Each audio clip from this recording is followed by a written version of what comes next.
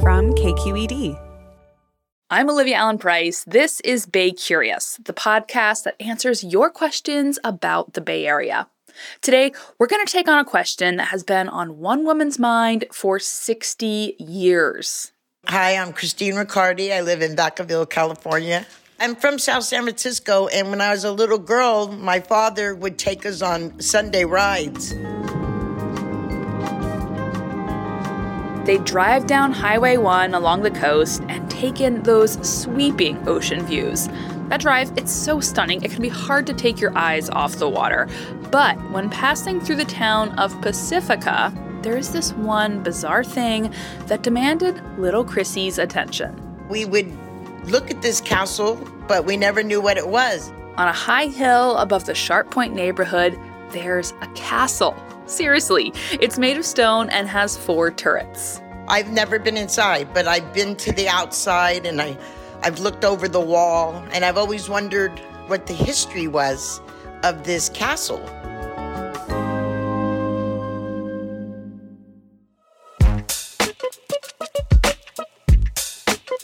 Today on the show, we're digging into how this medieval-looking castle ended up in a laid-back beach town. Plus, we'll get to know some of the characters that have called this castle home.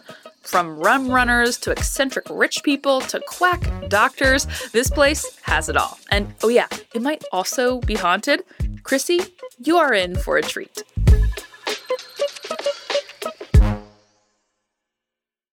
Support for Bay Curious comes from Sierra Nevada Brewing Company. Founded in 1980, it's still family-owned, operated, and argued over. And still the pale ale that sparked a craft beer revolution. Sierra Nevada, still the one. And be sure to stay tuned through the end of the show so you can play our monthly trivia game for a chance to win some cool prizes. Hey, I'm Brian Stelter, and I hope you'll join me on Inside the Hive from Vanity Fair.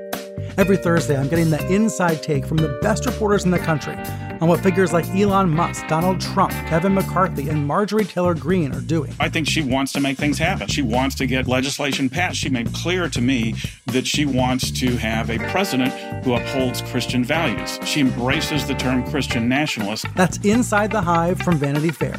Available wherever you get your podcasts. Bay Curious producer Katrina Schwartz got a private tour of the castle. Despite its apparent grandeur, she found that things inside aren't always what they seem. I can see why this building caught Chrissy's attention. It looks like something out of an English fairy tale, except the setting is all wrong. There's no vast hedge maze or rose garden around it, just split-level homes in a middle-class residential neighborhood. I rang the bell. Oh, I didn't hear it. Oh. This house wasn't owned by some royal who washed up in Pacifica, but rather a San Francisco real estate magnate who also happened to be a little eccentric. Anyway, oh my God, I haven't been here in a year. I'm getting the first tour historian Bridget Oates has given in a year and a half. She's clearly glad to be back in this space. It's beautiful here. 98% of what you're going to see belonged to Sam. That's Sam Mazza. This guy was an art collector with a quirky sense of taste. And he was a bit of a character. Jeanette Kuhl runs his foundation and says he bought the castle for $29,000 in 1959. And his story was, one day I went down to Pacifica with my girlfriend. We had a few gin fizzes, and I signed on the dotted line. Jeanette was a close friend, almost like a daughter to Sam Mazza in his final years. She says he thought a castle would be a cool place to host parties. He'd learn its sordid history later. He did envision it as a playhouse. He loved people, very social, and people loved him. He was a bon vivant for sure. So I think he could imagine having this house as a place to entertain and have big parties. Mazza grew up in San Francisco in a family of Italian immigrants from Sicily. Jeanette says he wanted to be an artist, but he had to leave school during the Depression to earn money. He found work restoring and painting the interiors of theaters, the closest he could get to the artistic life he craved. He would do the gold leafing in all those beautiful theaters from the 30s and 40s, and all up in the coast, some in LA, some here. Mazza painted the insides of California's great movie palaces. It was good business, and he did well for himself. And with his earnings, he started investing in real estate. He ended up with quite a bit of real estate in San Francisco. Eventually, Mazza became quite wealthy. He used his money to collect art, both valuable stuff and Hollywood movie props that look expensive but aren't. Walking around the castle, I spot a huge velvet throne, period costumes on mannequins, and so many knickknacks. But also heavy, beautiful antiques, all mixed together. Definitely there's some eclecticism going on here. Maza died in 2002 at the age of 96. He left the castle and all his real estate holdings to his foundation. It funds youth art programs mostly. What's dominating this room right now is this pump organ, which is also called a harmonium. The harmonium looks like a piano, but the musician has to pump a set of pedals to move the bellows that create its sound. Mr. Maza found it in some woman's house. She was selling her house, and he wanted this organ. And she said, no, I'm selling it with the house. So he bought the house, and then he took the organ and probably sold the house. I convinced Jeanette to play it for me. My grandmother had one of these, and so I used to play hymns for her. This is her book, actually. Oh, how cool.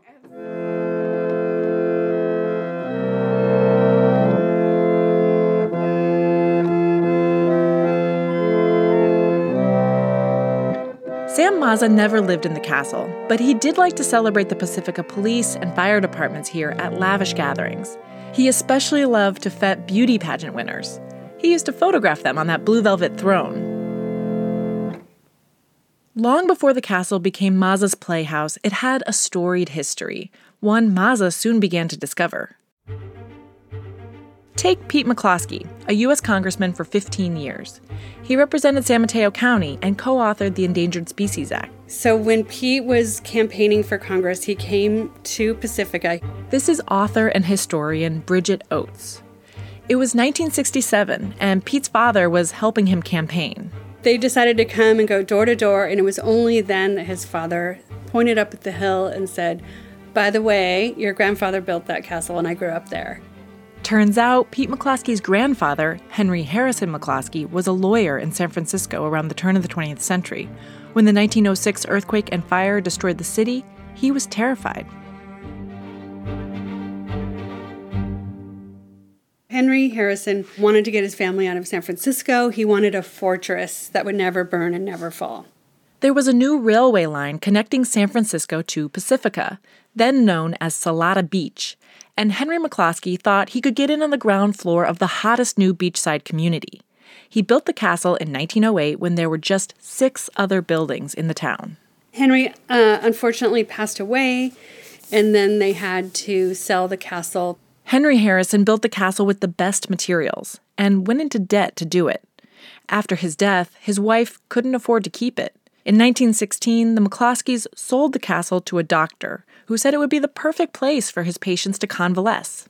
As they found out later, he was not a certified medical doctor, which is very scandalous because when he moved in, the sheriff noticed car lights going up and down that horrible hill, and they sent out some people to investigate, and that's when they discovered the abortion clinic that he was giving here, and he was subsequently arrested. Abortions were illegal then, and women often trusted their lives to untrained people claiming they could help.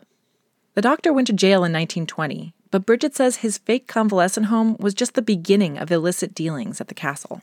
Next on the scene was M.L. Hewitt from Montana, and that was right as the Volstead Act was passed, so it was Prohibition, and he was like, hey, perfect, speakeasy.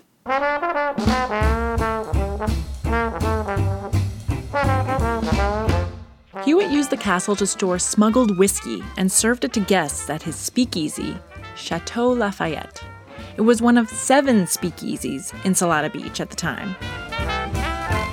Bridget says rum running was big business here. A local resident even found tunnels leading from his house down to the beach. It was foggy here, so the Coast Guard would miss these ships, loaded with rum from Canada, and they would just chuck their crates into the sand, and the locals would load them up. They'd get paid in whiskey, so they were like, heck yeah, let's do this.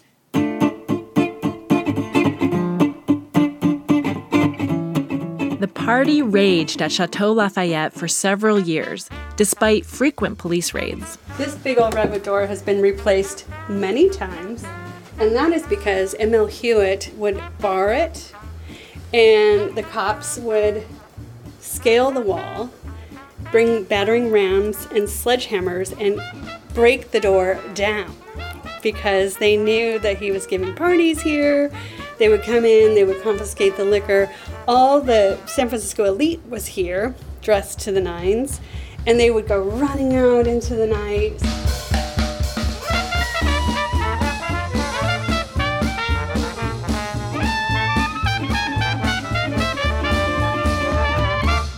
M.L. Hewitt died just 4 years later in 1924, and the castle changed hands several times after that.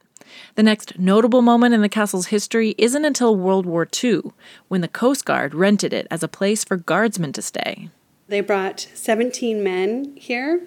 Each man had a dog, and they had to patrol the length of town on the beach looking for enemy saboteurs and whatnot.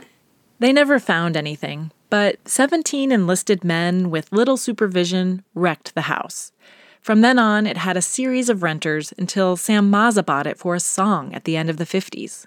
At this point in the tour, Bridget takes me somewhere most visitors don't get to go, the roof. We walk across a windy expanse to 4 little turret rooms, one at each corner of the castle. Jeanette has restored and themed these 8x8 cubby holes to show off key moments in the castle's history. Oh my god, this is so cool. Isn't it cute? Oh my god. I would have loved this as a kid. Oh, yeah. I mean, amazing. Can you imagine? There's a brothel room, a nod to an unsubstantiated story that the castle was once a house of ill repute. Oh, so cool. And you can see our little lady in the window when you drive by. Like we have a... She's lit. She's lit up. A little boy's bedroom to honor the years when families occupied the house. Jeanette has put a little lit-up baby in the window. The neighbors who walk past here, they go, yeah, we've been looking at that bad baby. A Coast Guard's lonely perch, and a whole room dedicated to the bed of a famous film star, Pola Negri. Ooh, but look at this bed. Oh my god. Wow. Very dramatic. It's made of heavy wood and carved with grotesque heads and plump cherubs. Jeanette thinks Sam Mazza wanted to own the bed where a star slept. Like I said, he loved Hollywood. She was well known and had quite a career, actually. Walking around Sam's castle, it's hard to tell what's real and what's a flimsy prop. There's a suit of armor that looks like it should weigh 1,000 pounds, but is actually light as a feather. And in what Jeanette calls the guns and religion room, there's a glass case with old pistols. One of them was a real Nazi revolver. The others are stage props. And some of the swords are ceremonial, some are for actors, and some have histories. Yeah. Do you think that was his intention, almost like to blur the line between history and story, or? That's an interesting question. I think that he liked what he liked, and the whole movies and all of that was so exciting. Maybe it was blurred for him. I think that's an interesting question that you asked. Maybe it was all just fantastic. I hadn't thought about that before.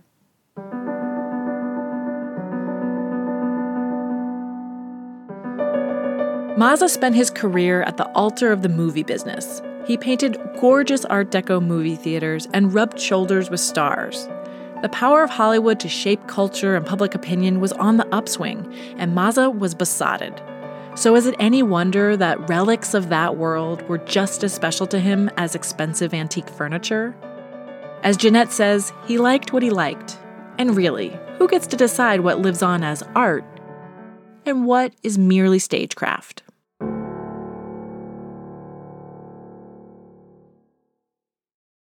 That was Bay Curious producer Katrina Schwartz. I think it's fair to say that this castle has history in spades, but is it haunted?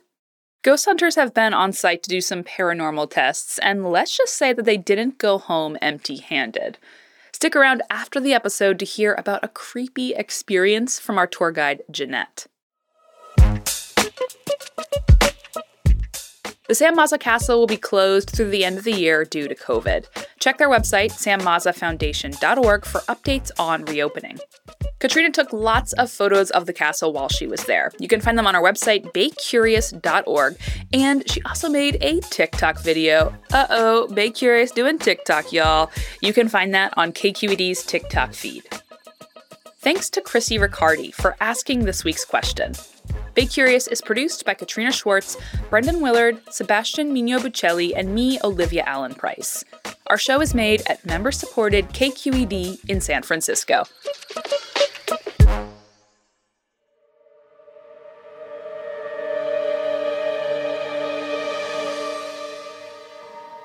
So we were in the kitchen, and there's a door that goes back to another room, and someone knocked on the door, and I thought, oh dear, someone has gone back there, and the rest of the people have gone. And so I went to open the door, and of course there was no one there. And she heard it, I heard it distinctly. It was 3 loud knocks.